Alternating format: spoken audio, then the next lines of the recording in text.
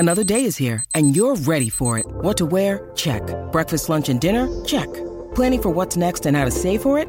That's where Bank of America can help. For your financial to-dos, Bank of America has experts ready to help get you closer to your goals. Get started at one of our local financial centers or 24/7 in our mobile banking app. Find a location near you at bankofamerica.com/talktous. What would you like the power to do?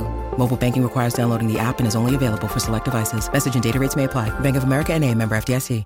Want to witness the world's biggest football game? Head to iCanWin.com.au, predict Australia's score with a crystal ball, and it could be you and a friend at the FIFA World Cup Qatar 2022 semi-finals, all thanks to McDonald's. Maccas, together and loving it. TNCs apply.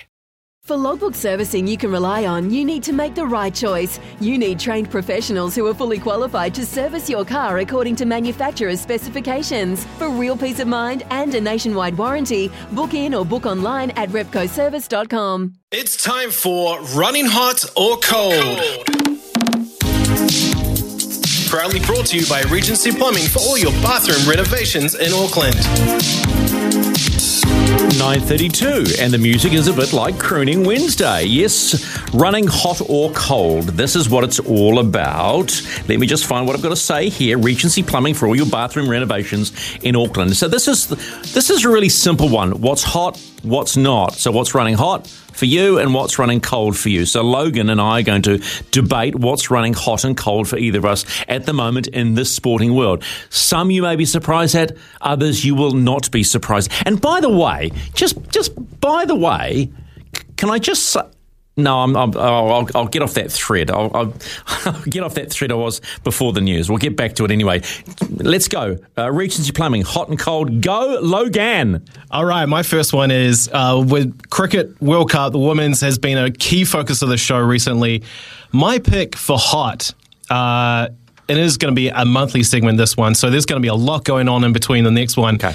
My hot pick, the Aussie women's cricket team, right? They're a complete team. It's hard to believe at this point that anyone else in the Women's Cricket World Cup could beat them. It almost kind of feels like New Zealand, we did them a favour by smashing them in that final warm-up game ahead of the tournament, like it was a wake-up call, or maybe, I don't know, they didn't take that game seriously and they were resting before the big show. Either way, that beast has definitely been woken up. They've got the number one and number two batters in the world with Elise Perry and Captain Meg Lanning. Let's not forget, they also have a superstar in Elise Perry, plus a great bowling attack with the likes of Lana King, Darcy Brown, Jess Johannesson, and Megan Shute all contributing, plus more. It's just... I just can't believe how deep that team is. They're fearless, they're aggressive in the field, and they make some spectacular catches when it's needed. Case in point, yesterday, Ash Gardner's absolute screamer against South Africa. Speaking of her, by the way, you have to stand up and applaud the way that she came into this tournament straight out of COVID isolation, and has been a difference maker with the bat and ball since her 48 runs off 18 balls, versus New Zealand. I would say it was a real turning point in that match after the White Fern spinners were choking them for runs. And that's what I like about this Aussie side, McIver. They find ways to win. The other day, we had Craig coming on the show saying that the Aussies go into a World Cup like this with the belief that they have a God-given right to be in the final. They're playing like it, and honestly, God help anyone who stands in their way. And what's changed? What's changed in 30, 40, 50, 100 years of Australian cricket? Whether we women's cricket or men's cricket, they go on with that attitude. It's a built-in attitude. You know what I put it down to? It's like this with rugby and rugby league. They play on hard grounds. That's a hard environment, Australia, right? Extreme weather conditions, and some of them grow up on hard, dirty pitches, rock hard, the whole nine. And it's just ingrained into who they. It's in their DNA to play hard, be hard, and not give in. And I think that's an incredible element. So, okay, that's your running hot. Well, my running hot, so I'm playing the rugby league card this morning. My running hot, believe it or not, is the two of the teams that are unbeaten so far, and no one would have picked this in a million years. And the NRL right now, that's the Broncos, the Broncos, and the Newcastle Knights. Hello? What? Excuse me? Broncos on the back of Adam Reynolds, but also a more settled forward pack. Picking up Kurt Capewell was a good buy. And I think he is the Isaiah Yeo of the Brisbane Broncos. Isaiah Yeo is a linchpin in that Broncos. He's a forward, but he's always in the back line, and he's strong. I think Kurt Capewell could turn out to be their magic bullet going forward in combination with Adam Reynolds, and that's why I think they are going so well. Quite surprised they let Jermaine Osaka go to the Titans for the end of the year, but there you go. So the Broncos surprised me. The other one, of course, is the Newcastle Knights, who in many ways have been a little bit like the West Tigers, promise much, deliver little. And Adam O'Brien has had a hell of an introduction to head coaching in the last couple of years. But I actually think they've got the Saifiti, Clemmer, those guys up front, and then you've got Kalen Ponga. When Kalen Ponga plays, normally the Knights win, and they play and how good is this? This weekend they play the Panthers at Bathurst, right? And the Cowboys, it's the derby, Broncos, and the Cowboys, they got that meh for me, are playing as well. So for me, the Regency Plumbing running hot this month, Broncos and the Knights after 2 rounds, unbeaten. And by the way, Knights have got the best attack. They sure do. And when you're going back to that Broncos, you've got, Kevin Walters came into that role with so much expectation. There's a lot put on the Broncos there after the disaster that was Anthony Seibold. Well, Kevy wasn't exactly flash last year either, if we remember. They weren't that great. But I've got a friend who is Trad McLean. He was the Broncos media manager. He's now, funnily enough, the Dolphins media manager after taking some time out. He said to me once, being in the Broncos organisation in Brisbane is just the most pressure-filled environment that they have to live through every year. The expectation of the Broncos on the back of their success previously is greater than what people expect from the Warriors. Oh, yeah, and I've been on the media side of it, working at News Corp and, covering things with the Courier Mail, and we would heap a lot of pressure on the Brisbane Broncos, but that is what generated the clicks. That is what people cared about. People care and love the Brisbane Broncos, no matter how they're performing. So to see the fact that they are turning around and they're your hot pick is awesome. But wow, okay, yours is awesome too. Thank you. Okay, enough back scratching done. So what is running cold for you? Yeah, things might get a bit icy here. Oh, wow. Bring them out again. Yeah. The flip side to my argument before with the Aussies is the hosts, New Zealand, in the Women's Cricket World Cup.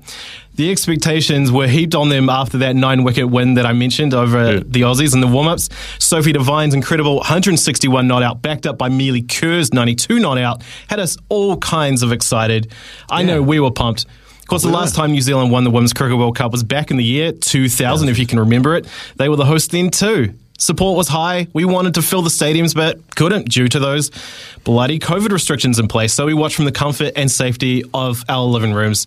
White Ferns dropped the first game to the West Indies, and while they picked up wins against Bangladesh and India, I got to say, it's been all downhill from there. The 1-2, lost 4, and chances of making those semi-finals seem to be slipping by the day. There have been some good performances, but a lack of consistency, a lack of batting out those full 50 overs, which I know is something Smithy has been big on, and also a lack of killer instinct to strike when those game-breaking moments present themselves. I would say that's been their undoing. Much has been made of that mental toughness, and that is a tricky path to go down when you don't know the full story. But questions are being asked, and no doubt a review is coming. Wow, the old review. The old review. Can't wait. The body language. I don't know if you watched the game the other day. No. But the body language of Bob Carter during that loss to England, to me, said it all. He looked like he'd given up. And to me, it spoke 1,000 words. And we already know he's moving on. I just hope we see some fireworks against the Pakistanis so that they do go out with a bang. Their semi-final picture isn't 100% clear yet, though, McIver. But because England have a game in hand on New Zealand, and that negative run rate does not look good for us either. And I have to say, they've been the definition of running. Hang on. The name drop here. Well, not the name drop. Just to help Regency Plumbing here.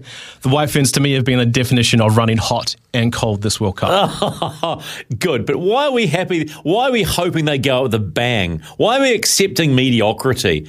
Come on. I asked the question. Here's the question. How happy is that camp? Let's leave that one sitting, all right? Let's just leave that one there, all right? So running cold for me comes as no surprise. Actually, Mark just texted in, it's only 2 games in a row. There's always a couple of dark horse teams that start off well, so let's see where they are after a dozen games. Warriors, yeah, it's only a couple of games in. You're 0-2. What were you doing in your off-season? Tell me that. What were you doing? I was genuinely excited looking at the forward pack, looking at the back line, although I did question, the outside backs, and they have been shown up on a number of occasions. But running cold right now are the Warriors, and I'm not going to go down this oft-used phrase, they always start off like that. That's just what the Warriors do. No, we've had 27, 28 years of this. How about we start off strong? How about we expect more from them? Or just a decent start. I cannot understand it. I really do. And yes, you could look at the players. But again, I will always throw this back on the one individual that is charged with leading the organisation. That being the coach. So for me, cold as ice.